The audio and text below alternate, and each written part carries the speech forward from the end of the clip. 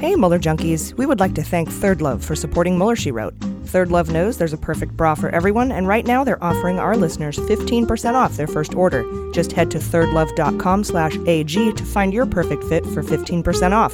That's thirdlove.com/AG.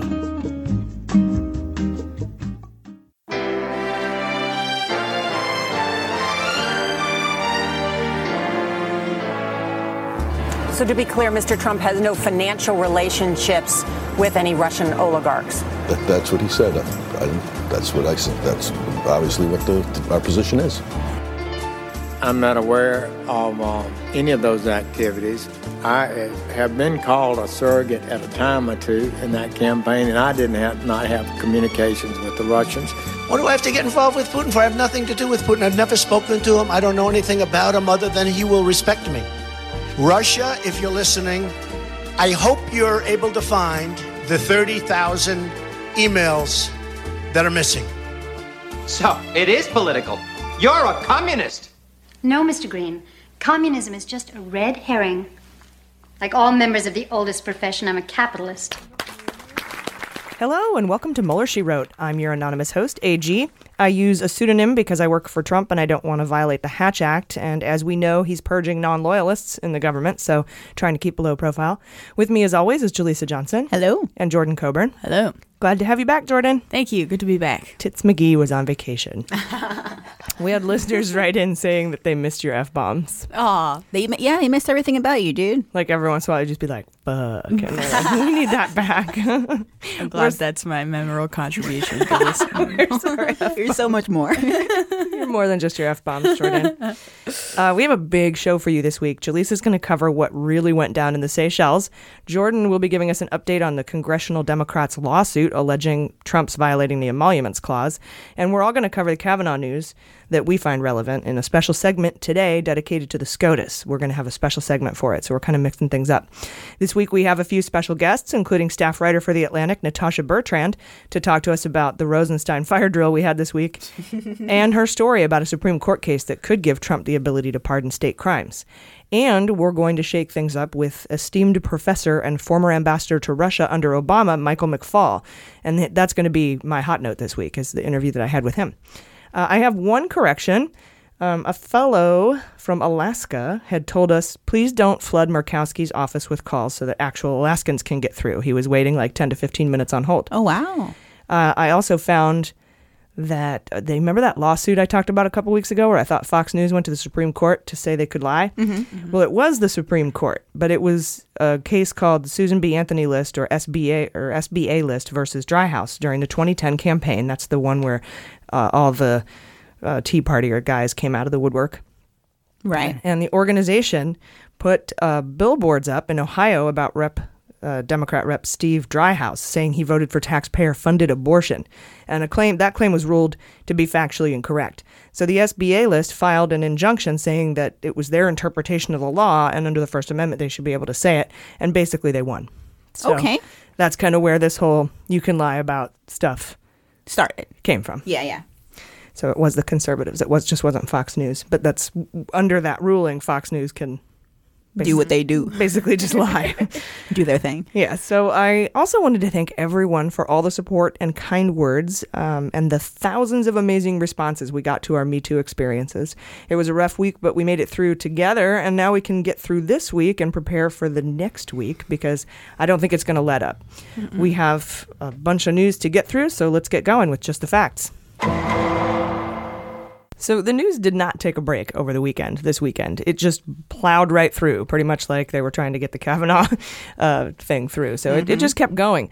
We let you go last week before the 2:30 Eastern deadline for Blasey Ford to respond to the Senate Judiciary in the matter of Kavanaugh, and we'll pick right back up there, basically. As you know, Blasey Ford made the deadline and agreed to continue negotiations with a hearing date for Thursday. And we're going to go over the week's events in Kavanaugh in that special segment I told you about later in the show. Mm-hmm. Saturday, after we recorded, we learned that former Trump aide Jason Miller has been accused of secretly administering an abortion pill to a woman he cheated on his wife with after learning she was pregnant.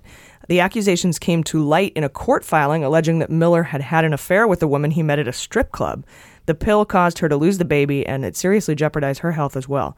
Apparently, he brought her a smoothie, and put it in there and didn't tell her. It was spiked with the abortion pill along with some other illicit drugs, and it nearly put her in a coma. She spent 2 days in the hospital. Yeah, even Plan B, the most basic, like, generic pills are still, like, they make you really nauseous. Like, you have to eat certain things and just make sure you're aware of your body. And she had no idea. No clue. Insane. Yeah, and I don't know if it was a Plan B prevention pill or an abortion pill. I think they were saying it's an abortion pill, which is like straight up RU486, where you're already pregnant, where Plan B prevents you from getting pregnant. Yeah, I've heard about those. So also Saturday, what a great guy, right? Only the best people. Yeah. Also Saturday, we learned from the New York Times that the billionaire backer of Butina, had Russian security ties. No. In a New York Times piece by Mike McIntyre, it's alleged that Konstantin Nikolaev has been a source of revenue for business useful to the Kremlin, the FSB, and the GRU. The evidence comes from a tranche of 9,000 hacked emails. And you guys know who Butina is. She was the NRA trying to be a spy. Right. You know. She's a spy, but not a sex spy. No, she's not the sex coach. The spy who didn't shag me. Poor Paul Erickson. That's womp, good. womp. I know. Beauty and the Beast. So she's the redhead who poses with guns and was trying to infiltrate. Basically, the Russians were trying to infiltrate religious groups and gun groups and pro-life groups to get into the American political system. Tuesday, we came as close as ever to Rosenstein getting fired. They even had the chyron up on CNN saying Rosenstein fired, but then it went back and forth between fired and resigns. And we were all lacing up our marching shoes. We were going to get ready to go to that, moveon.org, find out where our nearest march was. But something was fishy about it. It was almost as fishy as that New York Times story that came out the Friday before saying Rosenstein wanted to wear a wire in Trump meetings. Joining us today to talk about the Rosenstein firing and her new piece on the Gamble versus United States case and what that could mean for the Mueller investigation is staff writer for The Atlantic and friend of the podcast, Natasha Bertrand. Natasha, welcome back to Mueller, She Wrote. Thanks so much for having me. We really appreciate you being here. So, first of all, what do you think was really going on with that Rosenstein firing and then resigning and then not firing and not resigning? And did we get any news about Trump's forgotten meeting with him on Thursday? So the meeting actually ended up being postponed because they didn't want to distract from the Kavanaugh and Blasey Ford hearings. So as of right now, it will be next week, but it might be postponed again because next week, of course, that's when, the FBI investigation is going to be going on into Kavanaugh's past. So as of right now, I think that Rosenstein's fate is kind of on hold in terms of the president, but in terms of Congress, he, of course, has agreed to meet behind closed doors with House Republicans who want to grill him about this New York Times story that, of course, was ultimately the impetus for all of these crazy reports last Monday, I think it was, that he was going to be fired, that he had already resigned. But yeah, so I think that as of right now, the House Republicans are just really taking advantage of the fact that they can use this New York Times story as an excuse to call him in and grill him. And also, of course, a subpoena for the Andy McCabe memos, which were central in that story as well. And speaking of that New York Times story that ended up being contradicted by NBC and the Washington Post, what do you think? The timing seemed really odd. What do you think was really going on there? Yeah, so the Times has come out and said since then that they've been working on that story for months, if not, close to a year.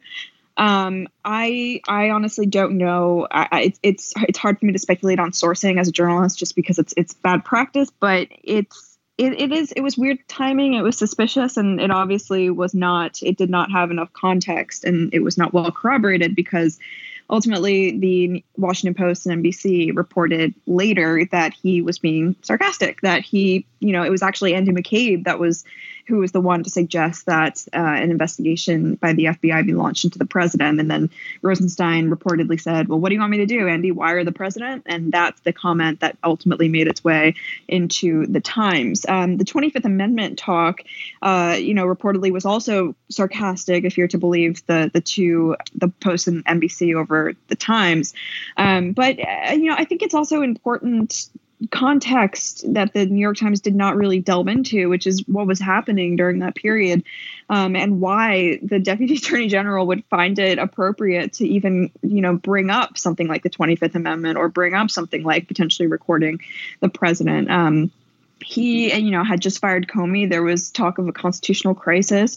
He was obviously trying to impede the investigation into his own campaign. He had just met with the Russians in the Oval Office and disclosed classified information. I mean, this was someone who at the time, career officials really did not think that he was fit to hold the office. They thought that he was very, very unstable. So I think that getting into Rosenstein's state of mind is something that would have benefited the Times story a lot. I know that they would not necessarily be able to speculate, but if they could have done some additional reporting, I think that would have made the story much more solid.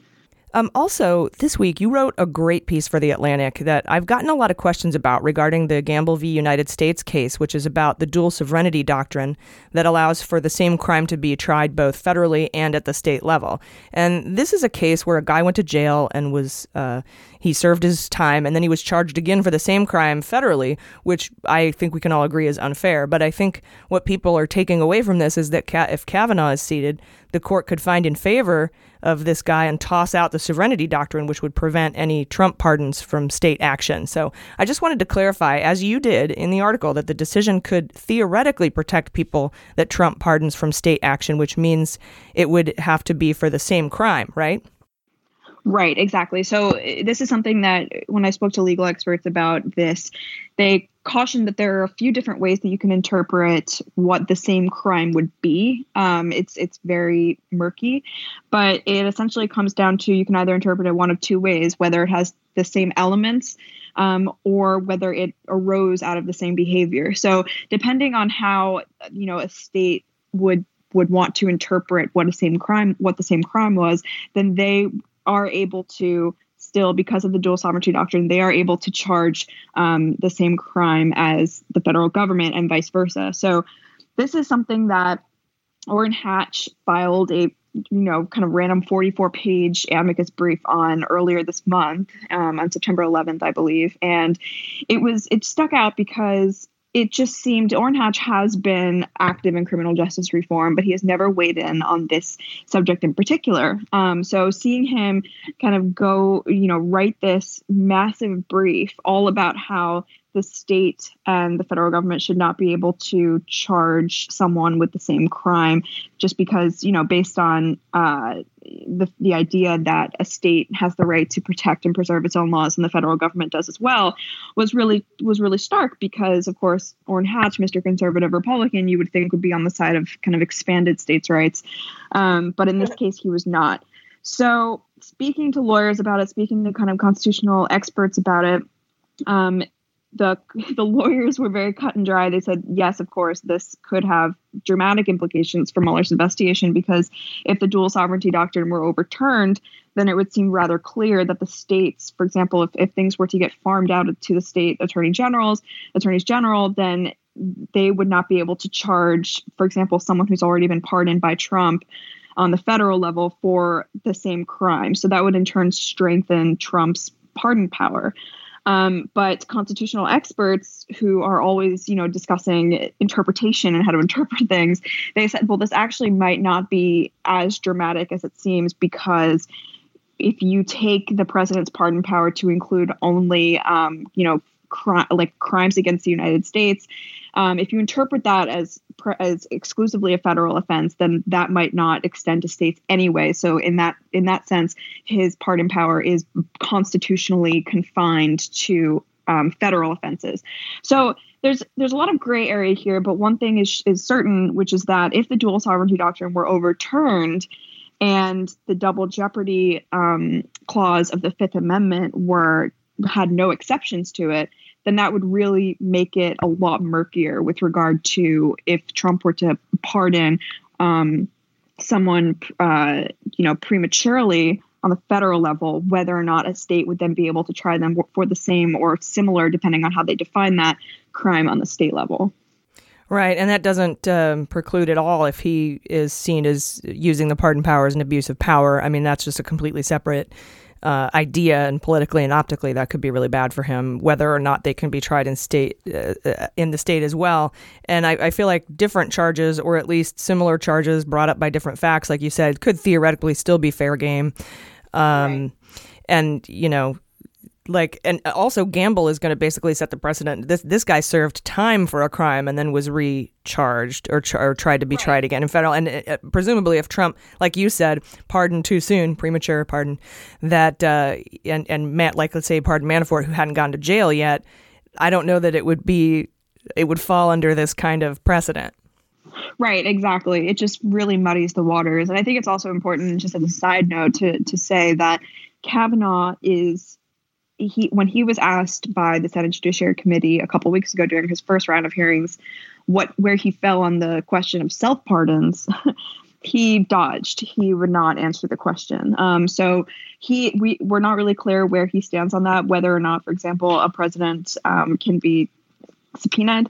So these are all areas where Kavanaugh, as someone who was undecided on those issues, or at least said he was undecided, and also, has historically been in favor of expanded presidential power and executive power, he could really help the president. And this is another instance in Gamble where he could be a swing vote, and the consequences could be pretty dramatic. Yeah, I feel like he could be a swing vote in Gamble, but I don't think so necessarily in like a subpoena situation, like if Mueller subpoenaed the president. I feel like, I can't figure out why Trump is digging his heels in so much for Kavanaugh, like why he didn't cut bait and just try to nominate one of the other lady judges.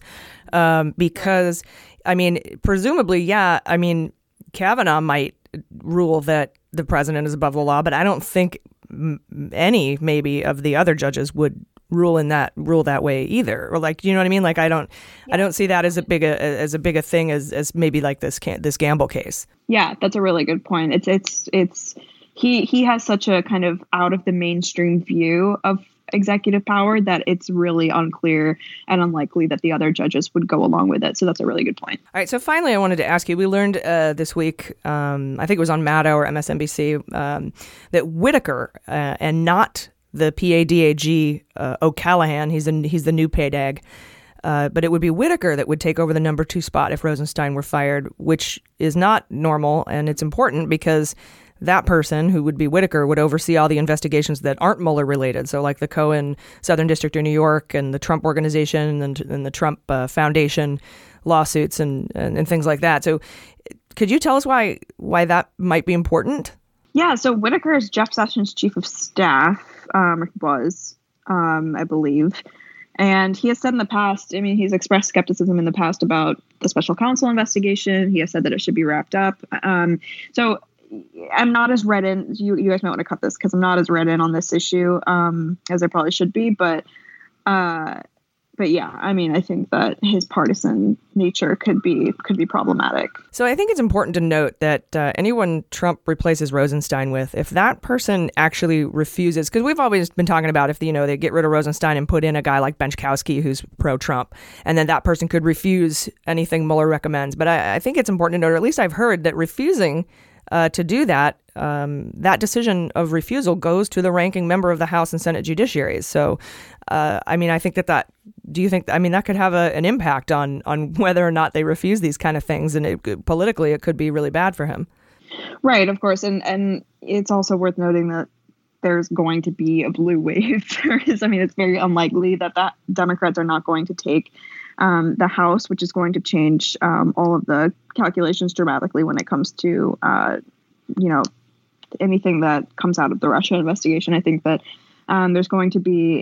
Trump is going to have to think twice before he decides that he wants to appoint someone who is very clearly in his camp. There's going to be a lot of pushback on that. Yeah, and I'm pretty sure that I think the number 3 right now is Noel Francisco, because the associate deputy attorney general is an acting, and you can't have an acting be an acting. And so right, so it would be Francisco who would take over the Mueller investigation, or overseeing the Mueller investigation if Rosenstein were ousted. So yeah, and he seems to be a Mueller ally. I know that there was that public dinner he had with Sessions and Rosenstein. They seem to kind of be on the same page, at least that was sort of what they were seemingly publicly telling us. Yeah, he has in the past been skeptical of special counsel investigations, but he's also been very, very quiet on the issue of this investigation in particular, and it does not seem like that he's partisan in any way. It seems like from everyone I've spoken to, he is a very kind of Rosenstein-esque figure, just in terms of his discipline and keeping his head down and understanding the importance of this investigation. So I don't think that if Francisco took over, we would see any kind of dramatic shift in the way that the investigation's going. That being said, it's always possible that he could be less generous to Mueller than Rosenstein has been, because Rosenstein has taken an extremely hands-off approach to the investigation and has been very much an ally and supportive of Mueller throughout it. We could see a slight shift in that in Francisco. It just really depends, but I don't think we would see anything big. All right. Well, staff writer for The Atlantic and Mueller expert extraordinaire, Natasha Bertrand, thanks for joining us. Thank you so much.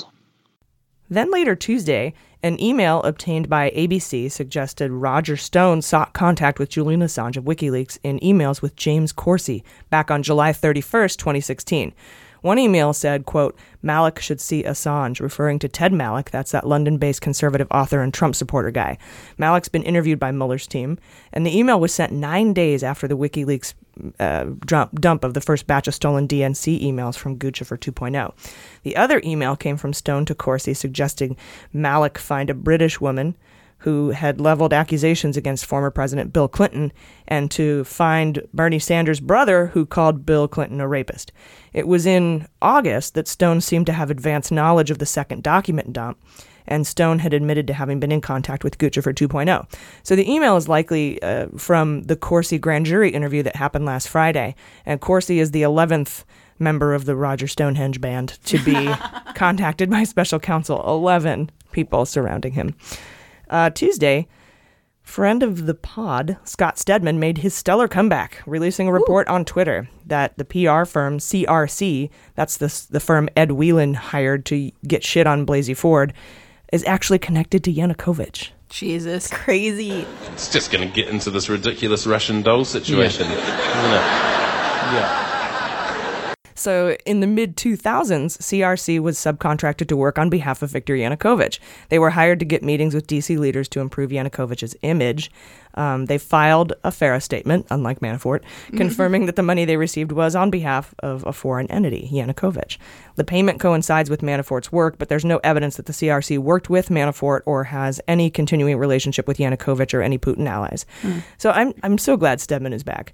We're going to have him. He was on like a super top secret mission that no one could talk about, but now he's back. Cool. And we're going to have him on next week's show to drop some big news. He's nice. got That's exciting. A big story for us. Yeah. I was also thinking, too, I was listening, RT was covering the Kavanaugh hearings incredibly. And it's like, people are like, oh, why are they doing that? It's obvious why they're doing it. It's why we cover it on this podcast, aside from it being related to women and our struggles. But it's like, it's relevant. Yeah. If Kavanaugh gets on the Supreme Court, he's gonna support Trump and all of his efforts to be protected from being punished appropriately over Russia shit. Right. He's above the law. Yeah. And we can't forget that Kamala Harris line of questioning where she's like, did you talk to people at the Kasowitz Torres, whatever law firm? I don't know who works there, but like, fuck you. F that guy in the A. But I'm not gay shaming. Sorry, I get emails. It's only because he doesn't like it. So that's the only reason you're saying that. Right. It's not a gay thing. Well, he might. I don't know. He could That's be true. Yeah, I don't want to assume his butt pleasure. Right. Butt pleasure. He couldn't be into butt stuff. We don't know. And that's cool. High five, bro. Anyway, Scott Stedman has decided now to work for the people and his listeners and his readers instead of a major news outlet. And he now has a Primo account to help him pay his bills. So head to primosocial.com. That's PREMO, primosocial.com/Scott Stedman to sign up for his premium Twitter feed. It's really amazing. So you want to get in on that, help him pay his bills, keep supporting like this free journalism, because that's what he is. Hell yeah. He's pretty cool. Then Wednesday, the Daily Beast dropped a story called, quote, revealed what Erik Prince and Moscow's money man discussed in that infamous Seychelles meeting. And Jaleesa is going to go over that later in the show. Thursday were the Kavanaugh Blasey Ford hearings, and we're going to talk about that later. But finally, Friday, the Washington Post dropped a story on the congressional Democrats' lawsuit about Trump violating the Emoluments Clause of the Constitution, and Jordan's going to go over that later in the show. So stick around for that. We'll be right back. Hey, Mueller junkies. So recently, Jaleesa, Jordan, and I had the pleasure of going online and shopping for a bra on Third Love. And they have not just bras, they have undies and everything too. And they have this really cool fit finder test that you take that doesn't just talk about like the size of your bra, but also the shape, like the cup shape. And if your straps slip or if you get spillage, like it really goes into a lot of detail. And they have all these sides, like they use metadata, like thousands of women's measurements to find your perfect fit. So I went on, and it's really easy, right? I just answered a bunch of questions about the shape of myself and the size and what I normally wear. They ask you kind of like what bras you usually use and what works or doesn't work about it, and then they find you your perfect size. And so I don't know. It was an easy quiz, right? Totally, yeah. I felt like they were kind of reading my mind with the stuff they were asking. It's like, yes, this is always what I'm thinking about. I need to be addressed when I'm bra shopping, and they were addressing it, and it was really great. They get everything down. I had issues with my back, like chest band always riding up. Yeah. And when I got this one, it doesn't ride up. It hasn't ridden up in the last few times I've worn it. And it's tagless, so you don't have to worry about that thing. And then it's like, I've noticed that it's really smoothing, so I don't have any, back fat problems with their bra, because I kind of run into that sometimes. And you can be like as thin as a stick and still get that squeeze. You know what I mean? Definitely. So, it felt like having like a personal tailor, really. It did. And they just added 24 new sizes, so they're the industry leader. They have 70 sizes now. I think they have half cups and everything. And it's really the details that make a difference, because like I said, it's really soft. It's smoothing. I really love it. I'm wearing it right now. And like I said, just hop on, take that Fit Finder quiz. Oh yeah, I'm wearing the undies. They were really soft. I am too. Yeah, they're so soft. I got the cheeky ones. Ooh. The cheeky lacy ones. Yeah. They're very nice. I feel very girly. Nice. Anyway, hands down, most comfortable bra I've worn. And the straps don't slip. They don't dig in. It doesn't ride up like you were saying. So, guys, they're giving a special offer to our listeners right now. If you go to thirdlove.com/AG, you'll get 15% off your first order. So definitely check that out. That's actually a really good discount. 15% is pretty big. So anybody who needs a new bra, go give them a try. Take their Fit Finder quiz and, find your perfect size. Again, it's thirdlove.com/AG.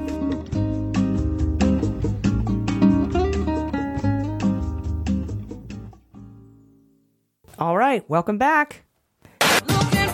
Hot notes. Welcome back. Today, Jordan is going to give us an update on the emolument suit, but first, Jaleesa has some news on what really went down in the Seychelles. What happens in the Seychelles stays in the Seychelles. Jaleesa? Yes, I've been trying so hard to make a little folk thing, like somebody sold Seychelles by the seashore, but I can't get it to make sense. But like a tongue twister. Exactly, yeah.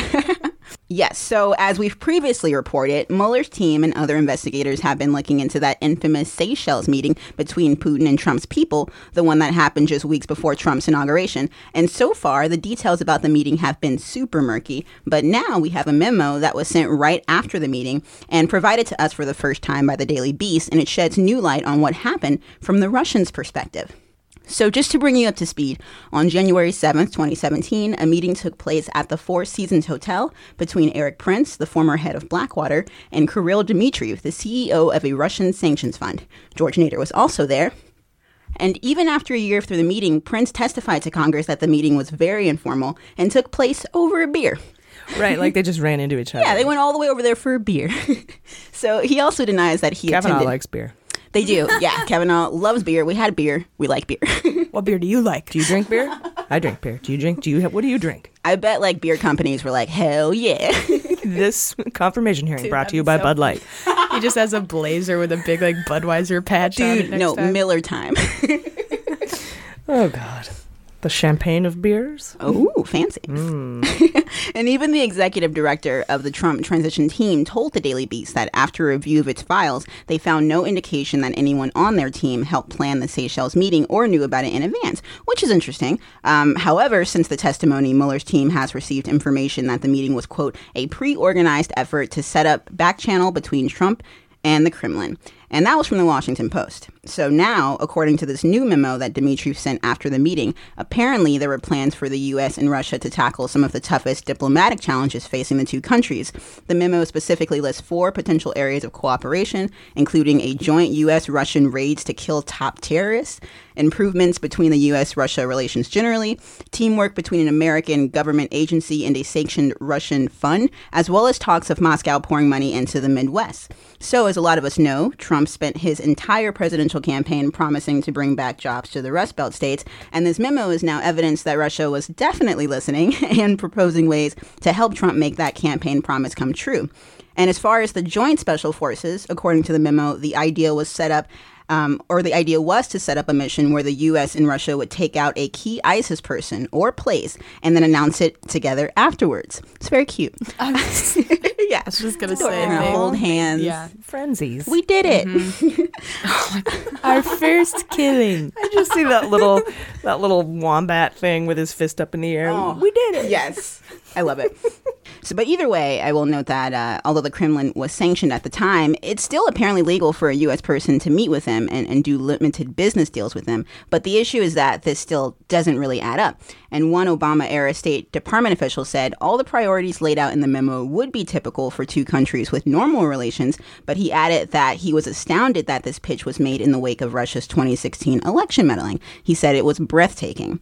And regarding Prince's testimony, Jim Himes, a Democratic member of the House Intelligence Committee, said, "Why Eric Prince? Why Dmitriev? Why did this meeting happen?" And he went on to mention how conversations like that happen every day, but this one seems different. It was clearly a low-profile meeting about some pretty serious stuff.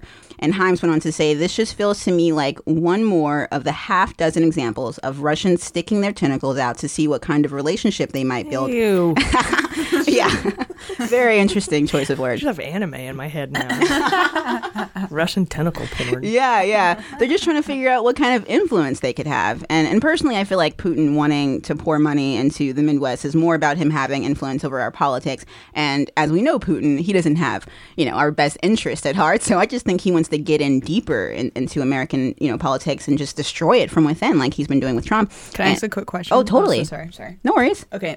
So this was supposed to come from a fund that was a Russian sanctioned fund. Absolutely. Though, right? Yeah. So then is that not illegal? Conspiracy? Yeah. Conspiracy, to yes. commit, I guess whatever. Yeah. That's two things. Mm-hmm. Not filing as a foreign, not doing a FARA, and then also sanctioned funds. Yeah. The sanctioned part is up for a lot of controversy because people are saying, well, I guess an individual person is allowed to make deals, but Mueller's assuming that it was on behalf of Trump. So they're trying to prove whether or not he was doing things on behalf of the administration or not. Yeah, and it would seem like it could end up that all these Russians are just reaching out to the Trump campaign and getting their weird tentacles in there. Mm-hmm. And maybe Trump wasn't an active player, but he had to have known about a lot of it. And just knowing that felonies are occurring is a felony. And when you're not reporting it, particularly since the FBI came to him early on and said, hey, Russians are going to try to reach out to you. You got to tell us. Absolutely. Yeah. So one way or the other, it's illegal. Totally. Already. Right. Discussing, was the Seychelles meeting was before Trump took Before office. the inauguration, but he had already been elected. Because you can't, that's against the Logan Act, to act on behalf of a president who's not yet seated. There you go, yeah. So those kind of negotiations, whether you're talking about good stuff or bad stuff, still against the law. Against the Logan Act, but no one's ever prosecuted against the Logan Act. But we'll see how that shakes out.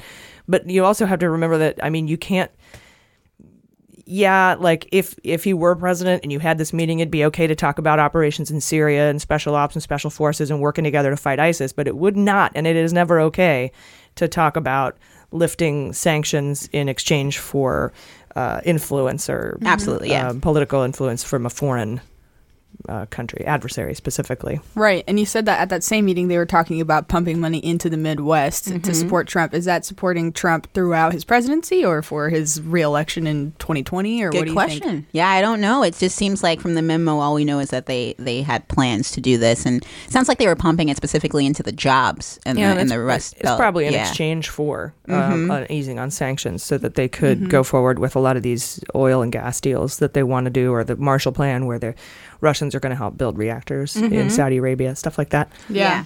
He's also doing, the tariffs that he's implementing are hitting people really hard in the Midwest, too. So it's if you pump money into, making them think that you're the greatest person ever, that's going to make your job easier. Good point. Yeah. All right. Well, thanks, Jaleesa. Of course. Thank you. Yeah, that was awesome. All right, Jordan, what do you have for us on the emoluments lawsuit filed by congressional Democrats? Yeah, so just one of the emoluments lawsuit. There's a few of them, as we know. But this one, so a federal judge on Friday ruled that a case that was filed by 200 Democrats against Donald Trump for violating the emoluments clause can move forward, which is exciting because if you'll remember a while back, we reported on one that was trying to go through and it got halted on the grounds of it not, being legit enough, I guess. I forget exactly what it was. Sorry. I can go back and fact check myself on that. Basically, this was accepted on the basis of him doing business with foreign governments when in office without congressional consent. So that's what this really lies on. This is why the Democrats are the ones that are suing him. So basically what he's doing, and has done, he hosts foreign embassy events and also hosts foreign officials and nationals in his Washington, D.C. hotel. And he hasn't given any details about these transactions or the money that he's making from them to Congress. And he certainly hasn't asked for their permission, which is required per the emoluments clause. He's not done this on the basis of him. He says, well, I don't need to ask them because what this is doesn't count as the founding fathers' definition of foreign emoluments because he stands to gain nothing from these, and he says they're business deals, not payoffs. It's anything of value. Yeah. Mm-hmm. Okay. And I love to hear him try to quote what the founding fathers meant. It's like, bro, you don't know how our government works on a fundamental level. Shut up. Did you read the Federalist paper? Yeah. I don't know what that is, but I'm sure it's a lie. It was written by the founding fathers. Oh, yeah, exactly. And it's like you don't just get to decide preemptively what's going to be defined by the Constitution. That's for Congress to decide, and that is actually what the judge that's overseeing this said. So his name's Emmett Sullivan, and he sounds like a pretty chill guy. He pretty much is siding with the Democrats so far. One would imagine. I mean, with the law to allow it to, yeah, yes, siding with the law. That is true. That is true. So the Justice Department is going to be defending Trump in court, which is nice because it kind of gives him something to shut up about because he's always talking about how they're not having his back. So right, it's probably Noel Francisco.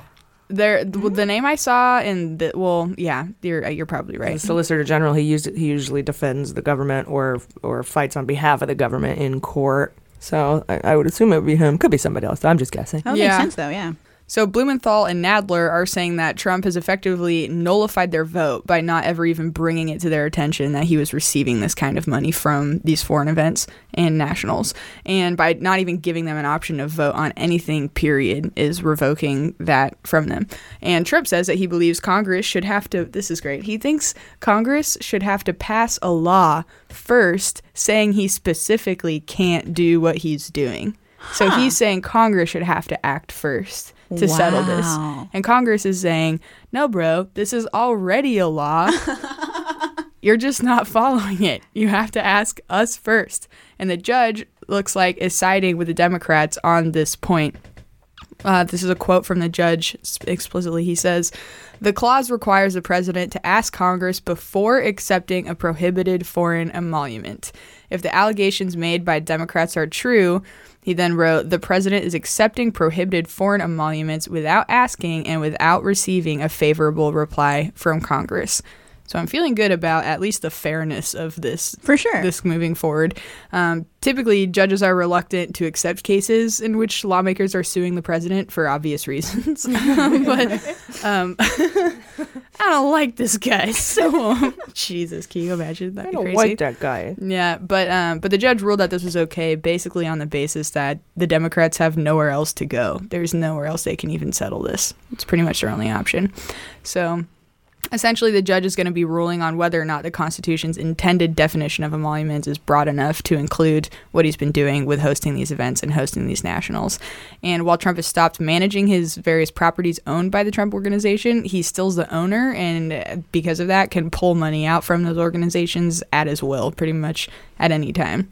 That's kind of where the main issue lies here still. So this is really a lawsuit about transparency, I think, because he's they tried, and this, I didn't know this happened in February, The Trump org donated $151,470 to the U.S. Treasury, saying that those were the profits from foreign government business in 2017. Okay. But they declined to explain how that figure was even calculated. Yeah, that doesn't seem right, because I heard tell that Saudi Arabia Crown Prince and all the Mbissa guys rented an entire floor of the Trump International Hotel, which is in the former Postal Service building, right next to the White House, and that would have cost more than $150,000. Oh, yeah. Oh, yeah. Well, they have to pay them, themselves their hourly rate of $5 million. Oh, right. Yeah. Of course. Can't forget about that. That's so odd. That's my hourly rate. So odd. Know your worth, Trump. Yeah, just a reminder, just wrapping this up for context, he's currently wrapped up in another emoluments clause case, and that's the one that the state of Maryland and District of Columbia are bringing against him, and this is on the grounds that his hotels and properties are basically allowed to unfairly profit in the area due to the nature of his name and his person being attached to that DC hotel. Department lawyers are saying this is not an issue because the payments from those people aren't resulting in any kinds of benefits, but that's up for the courts to Just decide. money. Right. Money's not a benefit. Maybe he'll argue that money is not a benefit to him because he has so much of it. The best things in life are free. Money isn't a thing for me. It's just paper. Neither here nor there. You're allowed to get paper, I'm sure. Yeah. Watch me burn this pile of money. That's how much I don't care. Oh my God. And just a fun fact, the emoluments clause has not been tested for more than 200 years in the court since Ben Franklin, I think, was the last guy. Yep. Whoa. Yeah. This is what you get when you get a fluke fucking business asshole. Unless that's an anecdote. It might be an anecdote. Something about Ben Franklin going to England and getting a snuff box as a present and not clearing it with Congress, and they all slipped out. It could just be like when the legend becomes, or when the lie becomes legend, print the lie, or something like that. Right. Yeah, I mean, it's got to start somewhere, so maybe. It could be. I don't know. I'm just guessing. I heard once. I read it a lot on the internet. I read it a lot. All right. Today from my hot note, I had an amazing chat this week with one of the smartest guys I've ever talked to. Second only to Greg Proops, of course, the smartest man in the world. So let's take a listen to that interview. Joining us today to discuss his new book, Cold War Hot Peace, is Professor of Political Science, former U.S. Ambassador to Russia from 2012 to 2014, and basically the architect of Barack Obama's policy on Russia. Please welcome Michael McFaul. Mr. McFaul, welcome to Mueller, She Wrote. Thanks for having me. We're so glad you're here. Could you maybe kick us off by telling us a little bit about your book and maybe some of your experiences being enemy number one of Putin and how that all culminated, starting with your ambassadorship and leading all the way up to the Helsinki summit, where recently Trump actually considered allowing Putin to question you and others, including Bill Browder, calling it a, quote, incredible offer, unquote. Sure. Well, I didn't start off trying to be Vladimir Putin's enemy. I actually met him in the spring of 1991, so I've known him for a long time. But the book tries to explain, the essence of the book is, why are we in such a confrontational period now compared to where we were at the end of the Cold War, when a lot of people, most certainly myself, thought we could build a more cooperative relationship with Russia, integrate Russia into the international community of states. And Democrat and Republican administrations had tried to do that for the last 3 decades. That project has now failed, in my view. And so the book tries to explain why. And without trying to fit a 500-page book into a 30-second soundbite, but I'm going to try anyway. I basically wrestle through, the big theories and explanations that you find in academia and in the government. I go through like kind of classic balance of power theories to say that is not the whole explanation. It's not just because Russia is a powerful country that we have conflict, because I can think of other countries that have risen in power that do not try to annex territory of their neighbors or confront the United States. I then go through, in quite a bit of detail, by the way, alleged mistakes that America made in U.S. foreign policy in terms of prodding the bear. Things like NATO expansion, the Iraq War, Serbia war in 1999. And I go through those things, and I do talk about how they did make relations more difficult. But my punchline, my bottom line up front, as I learned in my days in the government from my Pentagon friends, my bluff, is that when push comes to shove, the real driving force for this current conflict has to do with Russian domestic politics. And in particularly, when Vladimir Putin comes back to the presidency in 2012, he does that right as there are massive demonstrations against his regime and his system of government. And that combination makes him look for a new argument for legitimacy. And that's when he turns against the West, when he turns against Obama, and when he turns against me, blaming me as I arrive as ambassador in January 2012 for fomenting revolution against his regime. And that, to me, is the point of no return. And that's the beginning of what I think is a tragic, but has to be recognized period of confrontation that we're in right now. I see. So you're kind of in the same boat as Hillary when she's being blamed for the uprising and the protests of 2011 because of that speech that she gave. So therefore, planting this seed that she's somebody we have to go after. That's right. I mean, I was part of the government back then. I was working at the White House. I'm the person that approved Secretary Clinton's statement that became a very consequential statement. We didn't know it at the time, but in December 2011, as you hinted at, she puts out a statement. I think she was in Lithuania at the time, if I'm not mistaken. I remember very vividly, I was at my son's football game in some place in Maryland on the phone with her team. And, you know, she just said what I think most of the world said, was that this parliamentary election in December 2011 was not free and fair. And that was the truth. You know, we'd said things like that before, but this time Putin took offense to it. He thought it was a signal, that's what he called it, a signal to demonstrators to come out on the streets of Moscow. And ever since that moment, he blamed her, he blamed me, he blamed our administration for interfering, allegedly, in his electoral cycle. And that's why in 2016, I think he sought revenge. Wow, that's a really good point. I hadn't made that connection before. And I think the fact that our elections and probably our president are compromised can have some really terrible consequences and kind of lend to the inability to govern globally by the U.S. For example, like we've been reporting a lot on what's going on in the Idlib province in Syria.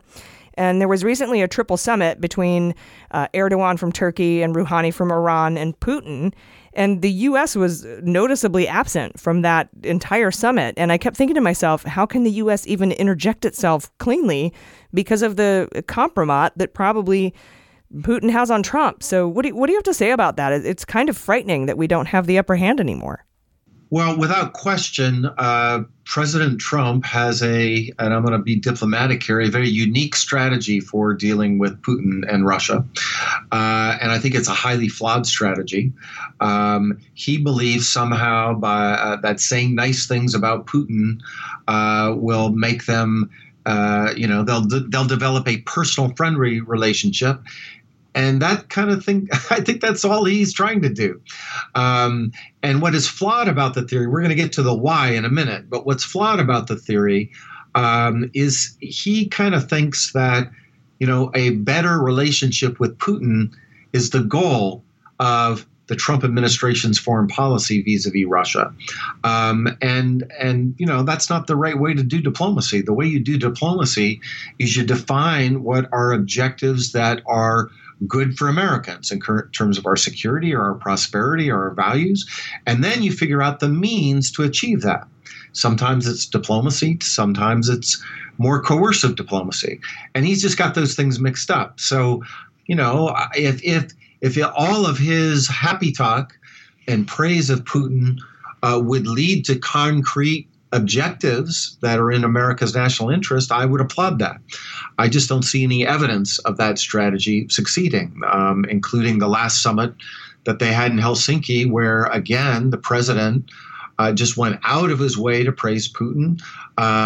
When questioned at the press conference, took the side of Putin against our intelligence community in saying that he didn't think the Russians had done anything in 2016. Just crazy, given the overwhelming evidence that there is to support that they did. And then, you look at those interactions, and as you alluded to in your introduction, he then, Putin said he wanted to interrogate a bunch of Americans because Mueller wanted to arrest a bunch of Russian intelligence officials who he had documented had violated our sovereignty in 2016. And to that offer, President Trump said that's a great idea. I think Mr. Putin has been very generous in that. The idea of handing me over to the Russians to interrogate me, by the way, just to be clear, because it became clear later, for work that I did as a White House official. That is my alleged crime. So on a personal level, I don't think that's a great deal. I don't think that was a great outcome from the summit. But the American people have to ask, well, what did we get out of that summit? What American interest was advanced? And my answer is nothing. And then I don't want to dodge your question about Idlib and Syria generally.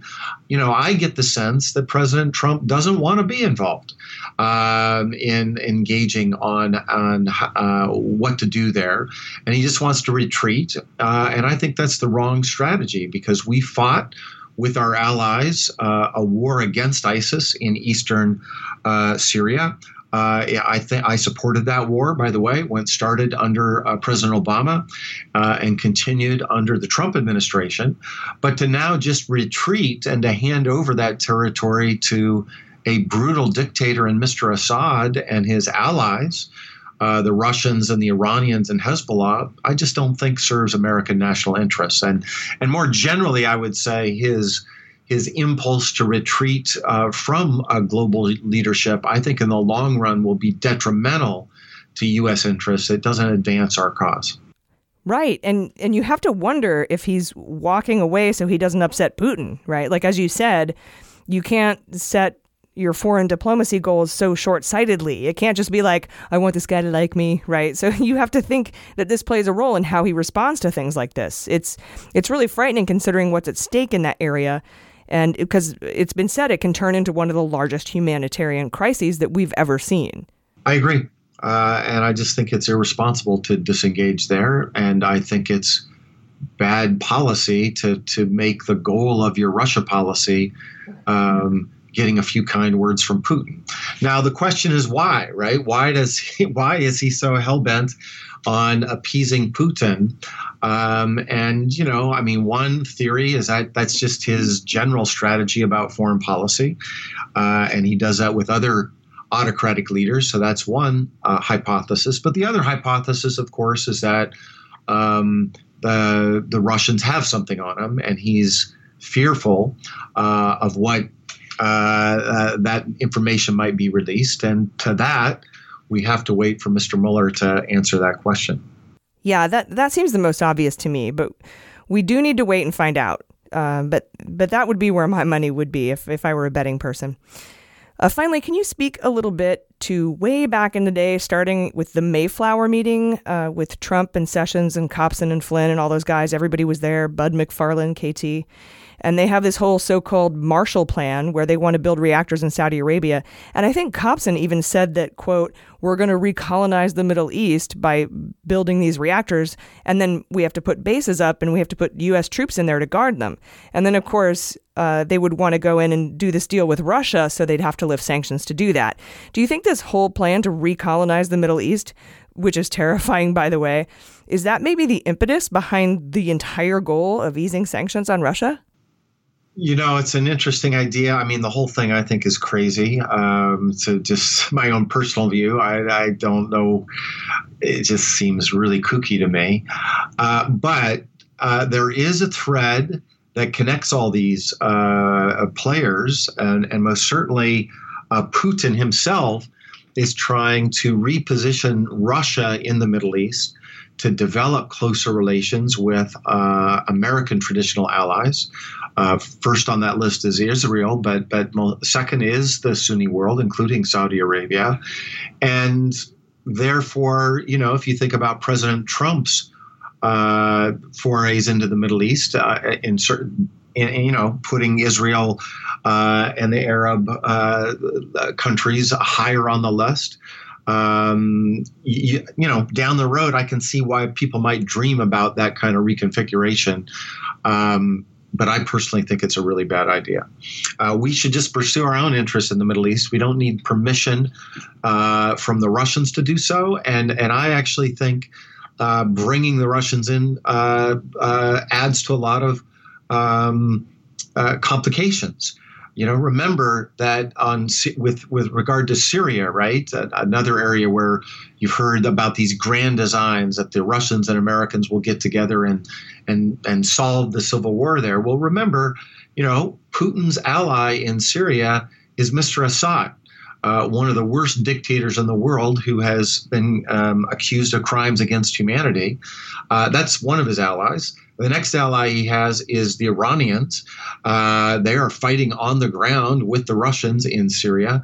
And then a third ally he has is Hezbollah, a terrorist organization. So remember, when you talk about allying with Putin to do things in the Middle East, remember all those characters that come with him.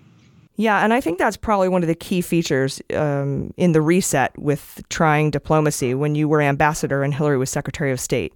You can just give up on Russia without giving up on those other things that align you with Russia that you're trying to accomplish. Yeah, I agree. I mean, the reset was very simple. We were just trying to advance American national interests. I think there's been... and that's why I want people to read the book. That's why I wrote the book, to kind of demystify what we were trying to do. We weren't trying to be friends with the Russians. We weren't trying to hold hands and sing Kumbaya. We were trying to reduce nuclear weapons in the world. We got that done. We were trying to get sanctions on Iran so that we could have create the conditions for an Iran nuclear deal. We got that done. We were trying to reduce our dependency on Pakistan supplying our troops in Afghanistan so that we could then go after Osama bin Laden in 2011. We got that done. We went from 95% to less than 50% of our supplies went through Pakistan, and they went through Russia instead so that we could go after Osama bin Laden in 2011. And I could go on. It was very concrete in things that we decided were in our national interests. And we thought that Russia could play a role in advancing our national interest. And we reasoned that they wouldn't do so unless they thought it was in their interest as well. And for a while, we got a lot of big things done. And then things changed domestically, as I said earlier, inside Russia when Putin came back. And he had a different approach towards us. And what could we do? It takes two to tango, right? You can't force countries to cooperate with you. So, and then in my view, we had to move. And I say it tragically. I'm not some cold warrior wanting to get back to confrontation. But when Putin started acting like a rogue actor in the international system, annexing territory from Ukraine, supporting a genocidal dictator like Mr. Assad, and then violating our sovereignty in 2016, of course you had to push back. And I hope eventually the Trump administration will learn that that's the only course of action to take with Putin today. All right. Well, thank you so much for agreeing to speak to us today. I really appreciate it. This has been very eye-opening. We're honored to talk to you. Everyone, the former ambassador to Russia under Obama and the author of the book, Cold War, Hot Peace. It's available now wherever books are sold. Michael McFaul, thanks for being on Mueller, She Wrote. Sure. Thanks for having me.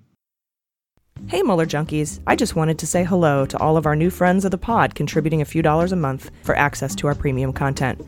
This week we had 4 bonus episodes, including our MSW book club, which is currently reviewing Fear by Bob Woodward. Among the bonus episodes are our full, unedited interviews with guests like Rosie O'Donnell, Greg Proops, former Russian ambassador Mike McFaul, former Minnesota Vikings kicker Chris Cluey, and political experts like Joyce Vance, Asha Rangappa, Seth Abramson, and Scott Dworkin. We also have bonus episodes on process and policy. Like this week, we'll be doing a mini-sode for our growing international audience that explains the basic governance of the United States and our more relevant processes and constitutional tenets. We also have a ton of cool gifts for patrons, including t-shirts, tote bags, stickers, and our highly sought-after Sexy Justice calendar. As a patron, you get your own private RSS feed for ad-free main episodes. And finally, patrons will receive our weekly newsletter, which includes photos, infographics, relevant links mentioned in the show, and my personal show notes, which include the articles cited in our content. Once you're a patron for life, regardless of what sort of deals we sign. So get in on the ground floor now by heading to patreon.com/MuellerSheWrote. You'll be glad you did.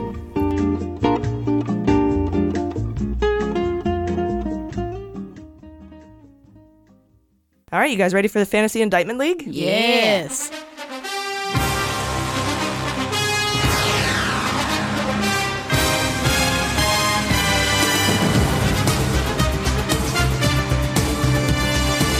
All right, so this week I was wondering if the FBI is really satisfied with KT McFarland's, quote, revisions, aka lies, or do they have to wait to indict her with the rest of the gang, right? These investigations have so many veins that have to be cauterized before you can, sew the whole case up.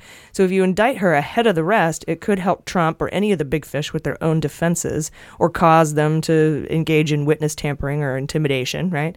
So that's why I'm keeping her off my team for now.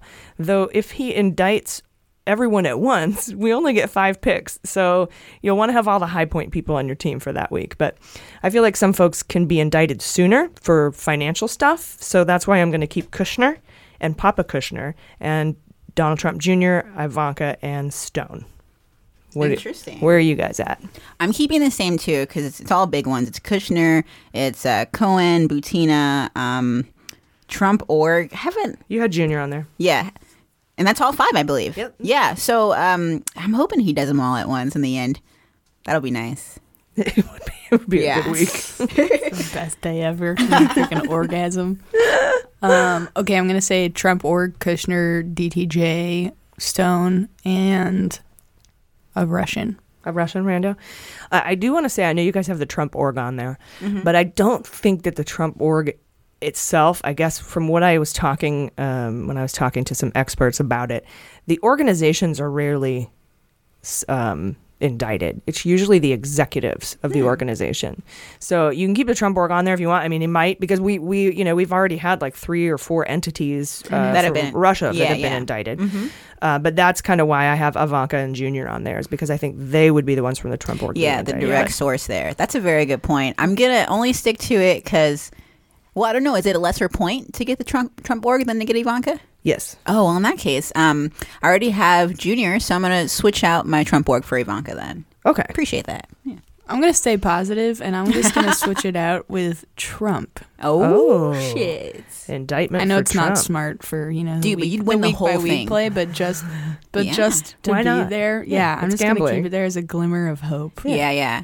Yeah. Yeah, it's like especially that's a good point though. Even the emoluments clause I was talking about, that's suing Trump. That's not suing Trump org. So True. Right. Yeah. That's exactly right. Yeah. All right, you guys ready for sabotage? Yeah. Yes.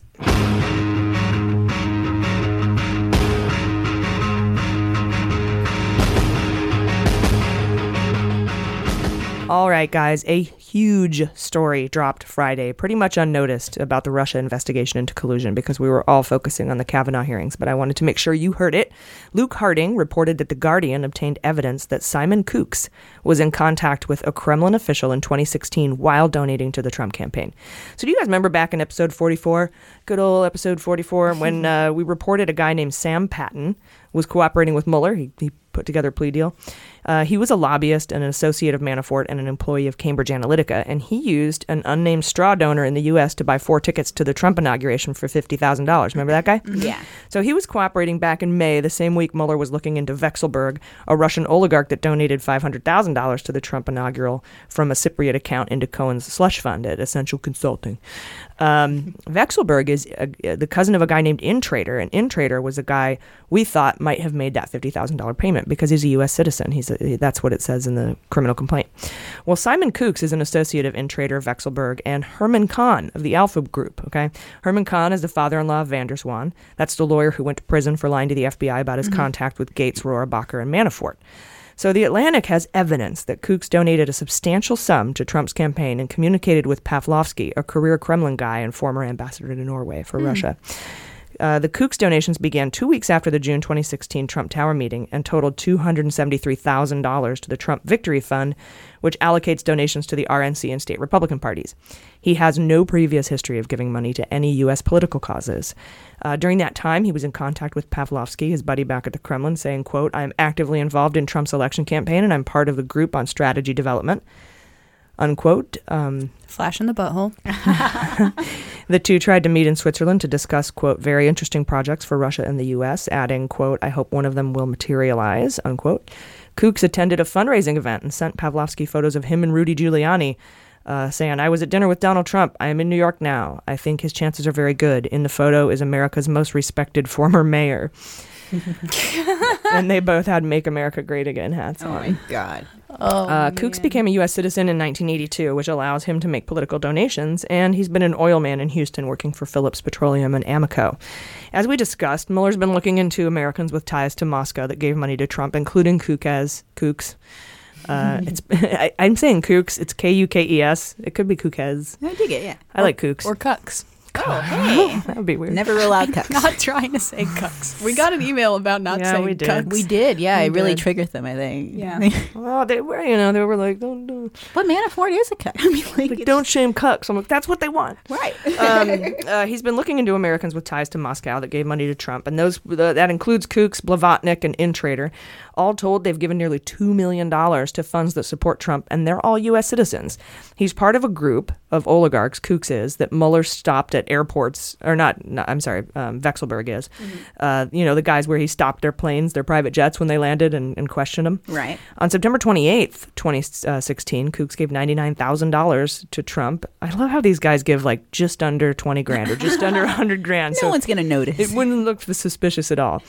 And he attended another private Jewish fundraising event held in Manhattan Hotel. According to Ilya Zaslavsky, an associate at the Chatham House, Kooks is a member of a, quote, soft power network of rich Russian emigres that Russia exerts influence over for plausible deniability. Like they use them instead of Russians themselves because they're U.S. citizens. So on November 9th, 2016, Kooks got an email from Pavlovsky that read, "Hello, Dr. Semyon. Congratulations." Sorry. "Hello, dear Semyon." His name is Simon, but I think that's Russian is Semyon. Oh. So on November 9th, the day of the election, he got an email from that guy at the Kremlin congratulating him. So I'm going to remove Papa Kushner and put Kooks in my lineup. Okay. I was wondering about Papa Kush. I was like, he does seem like he's got some, skeletons in his closet, but I don't know if he's the biggest fish. They might just use him to get to... He'd be considered Kush. family. Yeah. So Kooks is a good one, yeah. Yeah, that's a smart move. Subpoenaing his bank records is essential.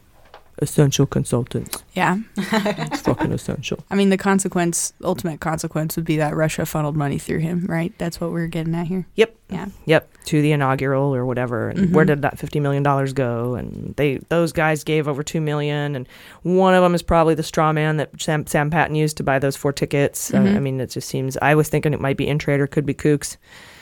But this is a big story. This is big news. So yeah, I hope that they do indict him because I just saw a headline from the Times of Israel that said he is going to be actively involved in Trump election strategy. Oh, shit.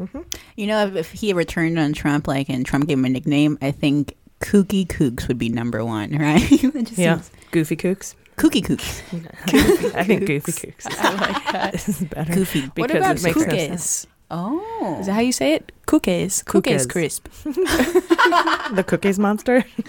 I like that. It's innocent. He's not. Girl Scout cookies? Yes. It's just Russians dressed in Girl Scout garbs. The perfect disguise. That's how you infiltrate America. You go through the Girl Scout cookies. Yeah, if it weren't for those you meddling want kids. mint or death. All right, guys, we're going to have a new segment right now. It's called SCOTUS. I don't know what else to call it.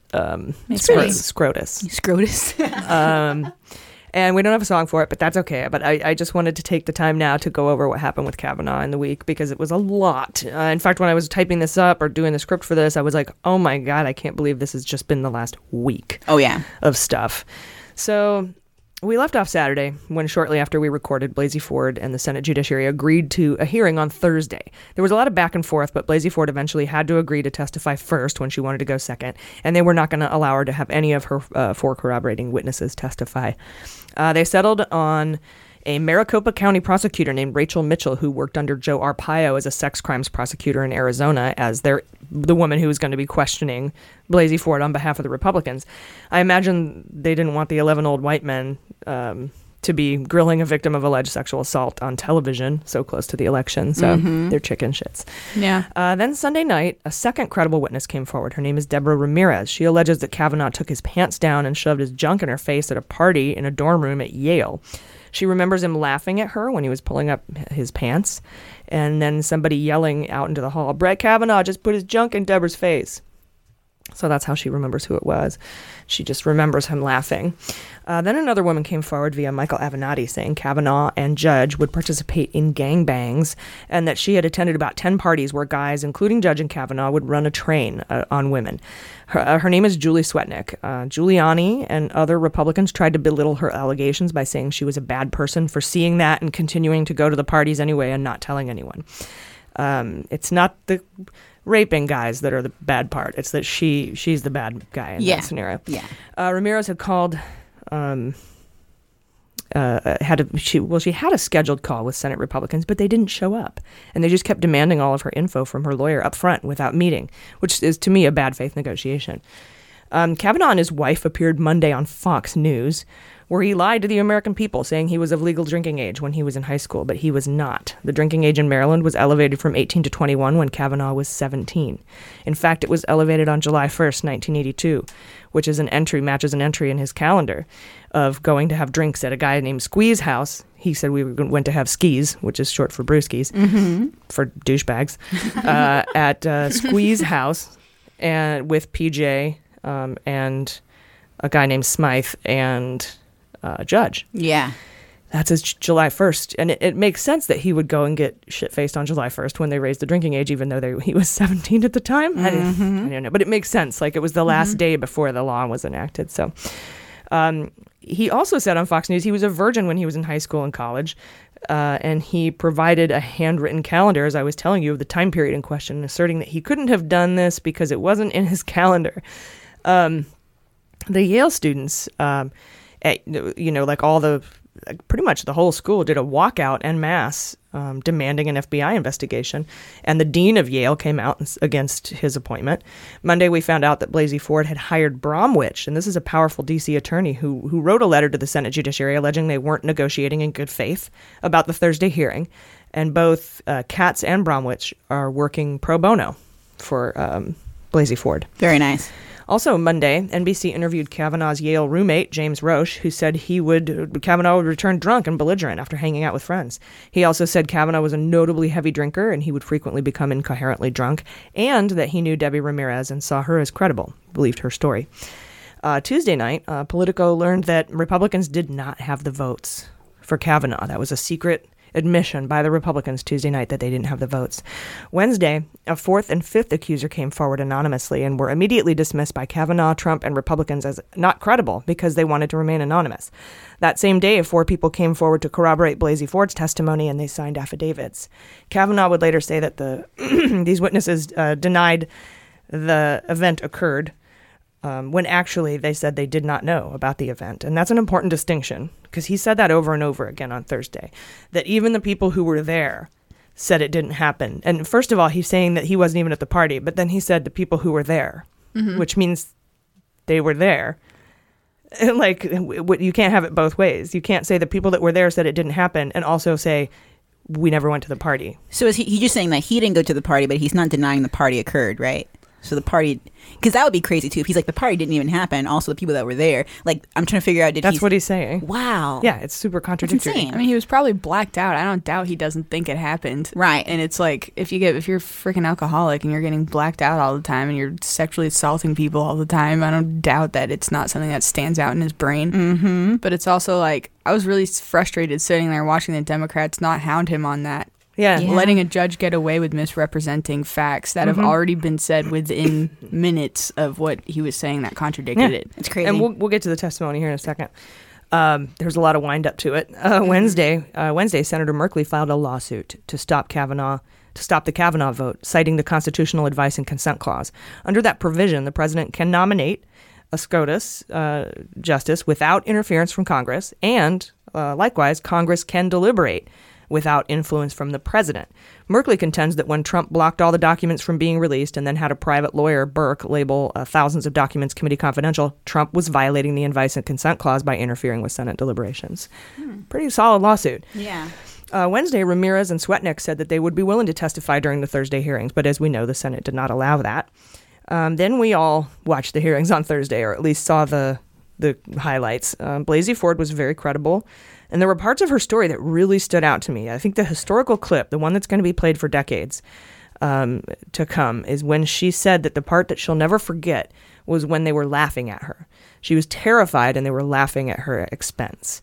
And that was also reported by Ramirez, by the way, who said Kavanaugh was laughing at her when he was pulling his pants up after shoving his junk in her face. So it's a common thread. When it was Kavanaugh's turn, he came out noticeably rageful and emotional. He was crying and laughing and yelling. Had a little bump in the middle of his nose was like all wrinkled up. He was red in the face, and he was saying that this was just revenge for losing the 2016 election and revenge on behalf of the Clintons, which is a hugely political statement to make for someone who's supposed to be apolitical and fair. It was clear to me he was coached by Trump on how to act like a giant angry baby man. And I was immediately struck by the fact that if it had been a woman that acted like that, she'd be labeled as hysterical. Oh, totally. After his testimony, American Magazine, a Jesuit publication that had previously endorsed him, withdrew their endorsement, and the American Bar Association called for a delay in the vote.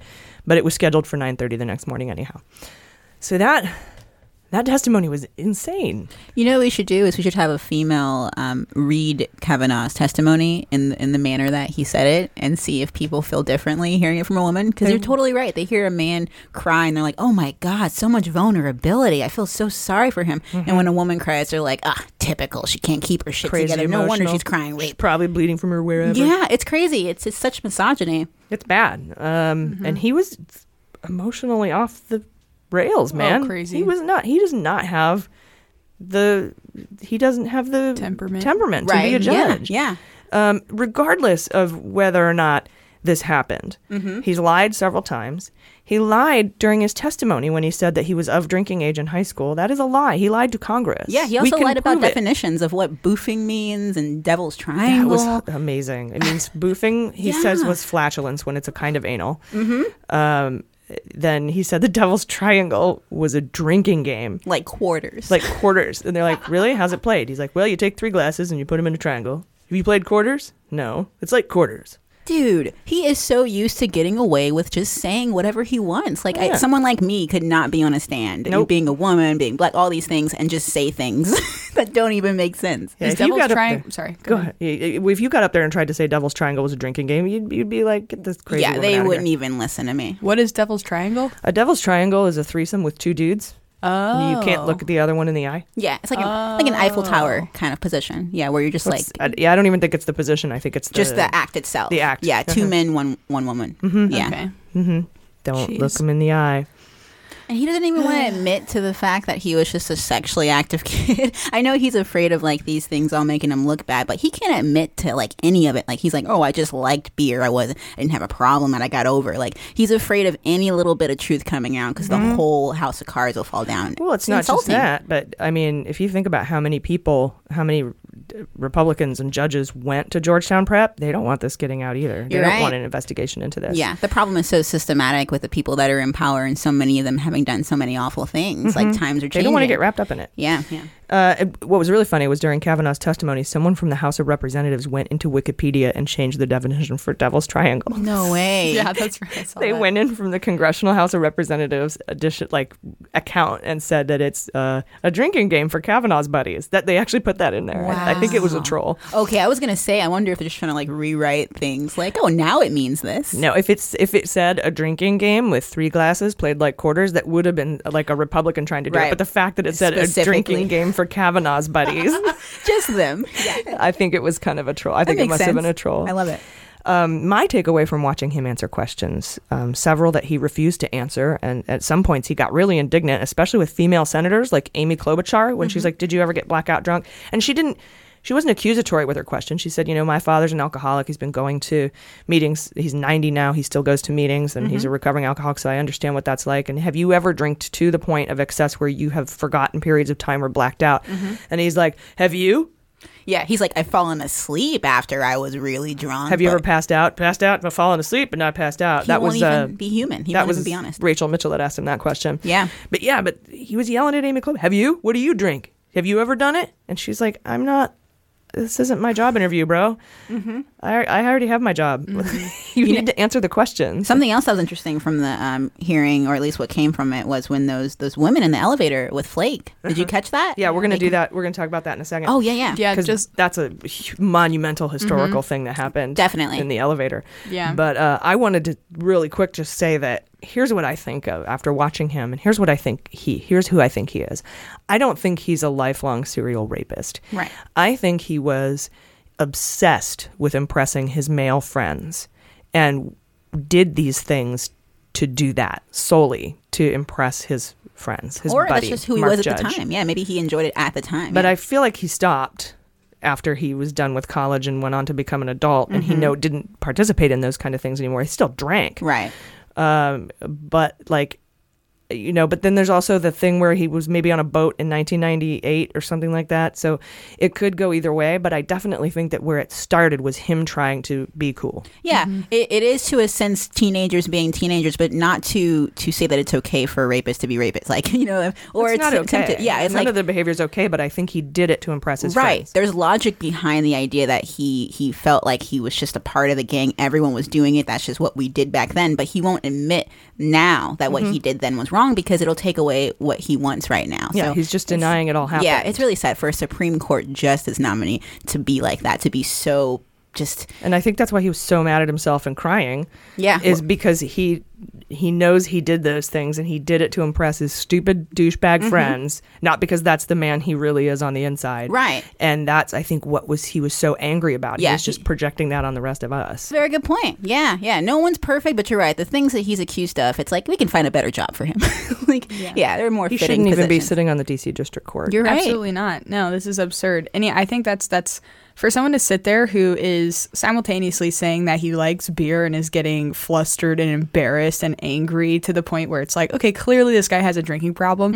And then for him to be so caught that he can't accept that there's even a slight possibility that his memory may have been absent at some points due to his drinking, and saying he passed, I've fallen asleep sometimes after I drink. It's just insulting. It's so transparent and see-through, and the double standard that when they listen to Ford, they say they believe her testimony, but they think her trauma, the effect it had on her memory, has made it so she has the wrong guy. Yeah. And then they won't even entertain the idea for a second that the trauma that alcohol does to your hippocampus will result in something like this. Yeah, they won't entertain that. They'll even point out the fact that with Dr. Ford, they're like, we think something very bad happened to you. We just don't think it's what you said. It's like, what do you mean? You're saying she clearly was traumatized. Someone clearly did something sexually to her against her will. But you got the wrong guy. Also, we don't really believe what you're saying. It makes no sense. Yeah, and honestly, I think what might come back out of all this, and we'll touch on this a little bit in a minute, is you're not going to be able to prove that he did this attempted rape. Right. You're not going to be able to prove it. But what you can prove is that his lifestyle during that time is inconsistent with his testimony about who he was. Yeah. And that he lied. He lied when he said Devil's Triangle is a drinking game. He lied when he said boofing is farting. He lied. It's very telling too. Why would you lie about things that college people do? That's not. I mean, it's illegal to drink underage, but these are things that he could just say. Because if he says boofing is anal and a Devil's Triangle is a three-way and Renat alumnus means and I don't think he actually did anything with Renat. But I think he lied about it to be cool to his friends. Exactly. Just who he was. But I mean, It's crazy. That's why I think that he probably actually did commit the assault, because I feel like someone in his position would be like, well, yeah, I drank and I did this thing that people do when they drink and I passed out, but I'm not that person anymore. Oh, I'm sure he did. But sexual it's too credible because, she lists people who were at this party. And that's consistent with an event he went to in July on his calendar. She talks about running 6 to 8 weeks later, running into Judge at the Safeway where he worked, and he was all hungover. Mm-hmm. She talks about, these are really credible. She named PJ Smith and Squee and Judge before his calendar came out, which listed those guys going to have skis that one night at Squee's. Exactly. How would she know if he wasn't there and all these things? Exactly. It's too corroborative. They may be able to find out. We'll talk about what the FBI is going to investigate, but I wanted to get back to what you were talking about the two women who stopped Jeff Flake in an elevator. I rewatched that so many times. Gave him a piece of their minds. It was, I think, Anna Maria Archila and Maria Gallagher. Wow, I didn't know their names. And I think that's it. Nice. I think that's correct. But they stopped Jeff Flake in an elevator, held the door, and were like, "How can you do this? You're saying that." You're basically saying that my assault meant nothing. And she was like, "Look at me when I'm talking to you." It was amazing. And he was like, really just. It was hard for him. I'm not going to feel bad for him. No, but you could tell in his eyes. He was struggling. Yeah, he looked very worrisome, and I think for the right reasons. I think he was conflicted, like anyone should be. It's like, okay, I want to be someone who's by the book, and we have evidence and corroborate that. But these women were they were telling him that no one believes me because there's no evidence in these situations, right? Yeah. There's no quote unquote hard witnesses, and he was like, I hear you, and then. Right after that, who knows politically what happened behind closed doors, but it seems like that had a huge influence on his decision to go from saying yes to Kavanaugh and then saying, well, I might still say yes pending an FBI investigation. And that he did actually say that in an interview. Nice. That there were a lot of things weighing heavily on him. But, they went into the vote at not the full Senate, but just the group of 21 Senate Judiciary people. Basically, they vote to move it to the floor for a full vote. And during that time is when Flake... was talking to his buddy Coons, who's a Democrat who he's worked with very closely, and Coons was like, he seemed visibly shaken up that Flake has decided to vote yes. And they were in that room, and Flake was saying, I'd like to call for an FBI investigation. And as he's doing this and making these announcements, Grassley is pushing the vote through. Call the roll. And so they vote while he's trying to talk. They're voting, and then he does vote yes. Flake votes yes, and all these women. Democrats from the House came in and then all walked out simultaneously. Is that when Cory Booker and they were just fucking mad dogging Grassley. They were just all these women standing up in the back with their arms folded, just looking at him like, you motherfucker. The walkout was intense. Didn't Cory leave at that time, Cory Booker? Mm-hmm. And he did. And then so they voted yes, and 11-10, right along party lines to get Kavanaugh to the full House or full Senate vote. And that's the point where Kavanaugh said, I'm not going to vote yes until there's an FBI investigation. Or Flake, you mean. Yeah. Flake, sorry. What did I say? Kavanaugh, but about Kavanaugh. You're right. Yeah, no, he didn't vote. That's the way government should work. It was like a mini town hall. He listened. He didn't want to be seen closing the door on these women, I'm sure. Also, he probably really wanted to hear them. So the optics and then the actual concern together, it was the perfect moment for a politician to be like, well, okay, since we're already here, let's do this. And I think it worked. It did work. Yeah. We have an FBI investigation, and the FBI began immediately. And the LA Times reported late Friday night that they had already reached out to the anonymous women for questioning. And that's an important distinction because it seemed that the Senate and Trump only wanted what they considered credible allegations to limit the scope of the investigation. And she shouldn't have been included in that. So it's interesting that the LA Times reported that. And they also put a 1-week time limit on it. Experts have said that the FBI will be looking at people, places, and things, including everyone that's come forward, everyone that was listed in his calendar. There was an entry, like I said, in his calendar for July 1st, which is the night that the drinking age went from 18 to 21 in 1982, where he said he went to have beers with his buddies at Squee's house. And Blasey Ford says those people were there during her ordeal, and they're listed in the calendar. So they're going to question all those people. They'll be trying to find out which house they were at. Was Squee's house? If so, does Squee's house match the description of what Blasey Ford said? A narrow staircase, a bathroom across from the bedroom, etc.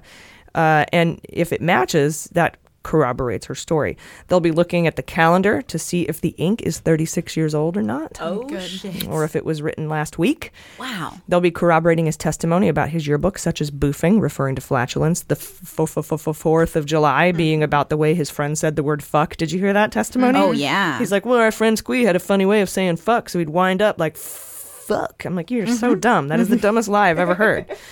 That a devil's triangle is a drinking game like we talked about, and whether or not he was pretty much a raging alcoholic. Yeah. The FBI and the Democrats have said if you have any information on Kavanaugh, you can go to your local FBI field office to report it. Very nice. You don't have to wait for the FBI to call you. So, you know what else is beautiful about this? Kavanaugh and a lot of Republicans have been saying, well, this is, a terrible situation and it's going to make a lot of good people not want to come forward as nominees in the future. And Trevor Noah said, wouldn't it be amazing if no judicial nominees were accused of sexual assault? Isn't that something we should aspire to?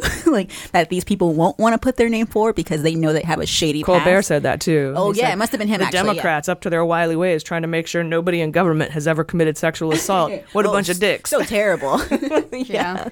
It's pretty amazing what's happening right now. It's... Yeah, they also need to call an expert witness or whatever they do in an FBI investigation. I don't know how that works, but someone that is a PhD in psychology just to explain his reaction and how that matches how people react. I mean, the FBI will know too with all their investigations too, I'd imagine, but just an expert to be like, look at the behavior of both of them. Yeah. Compare. He was so defensive. So defensive. And she held it together so well. Even when Cory Booker was explaining to her, just how systematically wrong this is, sexual assault in our country, she was holding back tears, clearly. And she made it all the way through into that moment. You could tell it was getting to her, but she made it without actually crying. And I feel like Kavanaugh, at the slightest thing, was just And I'm like, you don't realize how tough it is for women or any victim to come forward. And then on top of that, to not break down. Kavanaugh was crying about lifting weights with his bros.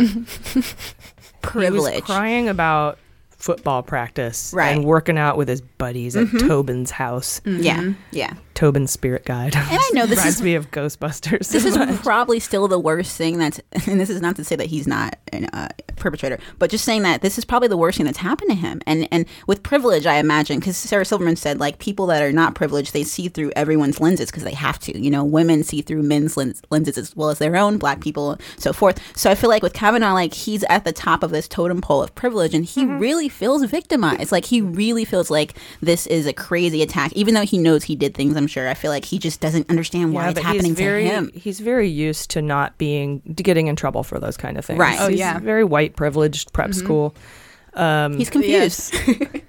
Issue. So yeah, he's hysterical. He must be bleeding from his wherever. I don't know. And to have I can imagine how and this is not sympathy, just understanding. I can imagine that it's frustrating to be met with the reality that your memory cannot account for the things that you probably did. Exactly. Because you have a fucking lifelong drinking problem. No, he paints himself as a Boy Scout, went to church. I think he said something like, somebody asked him why church wasn't in his calendar. And he's like, because it's like brushing my teeth. I don't put brushing my teeth in my calendar. And I'm like, well, if you're a rapist, so is raping people. And you wouldn't put that in your calendar either if it's part of your daily routine. Such a good point. He paints himself as this virgin, dorky choir boy, basically who somebody Credico would call a sanctimonious choir boy like James Comey, who actually probably is, I think James Comey is the kind of guy in high school and college that Kavanaugh wishes he were. No, that he's trying to make other people think that he was. Good point. And it's easy when you're a white straight man. It's kind of the beauty of it is that you can paint yourself as anything you really want. Yeah, but Comey, white straight man, was actually a Boy Scout. You're right. He wouldn't have to. Yeah, he wouldn't have to. Rely on his privilege to not have to face these kind of accusations. I don't think, but that's always just conjecture. But yeah. Anyway, guys, that's where we're at now. All right, guys, that's all we have. I really appreciate, again, all of the support. I know this has been a tough week, especially for survivors, both male and female, to watch. Just have your testimony discredited and be disbelieved. And I think we all had kind of a moment when those two women confronted Flake in the elevator and just spoke their minds, and they're heroes to me. So that's it. I've been AG. I've been Julissa Johnson. I've been Jordan Coburn. And this is Mueller, She Wrote.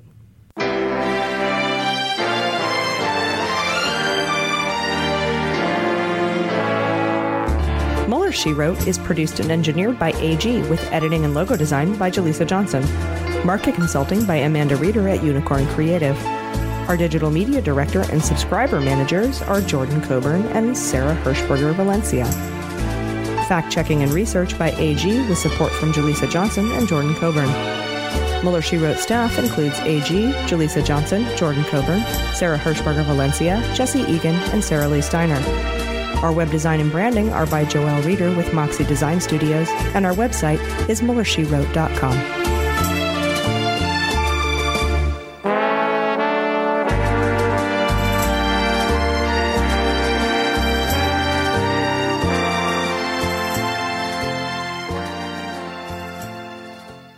MSW Media.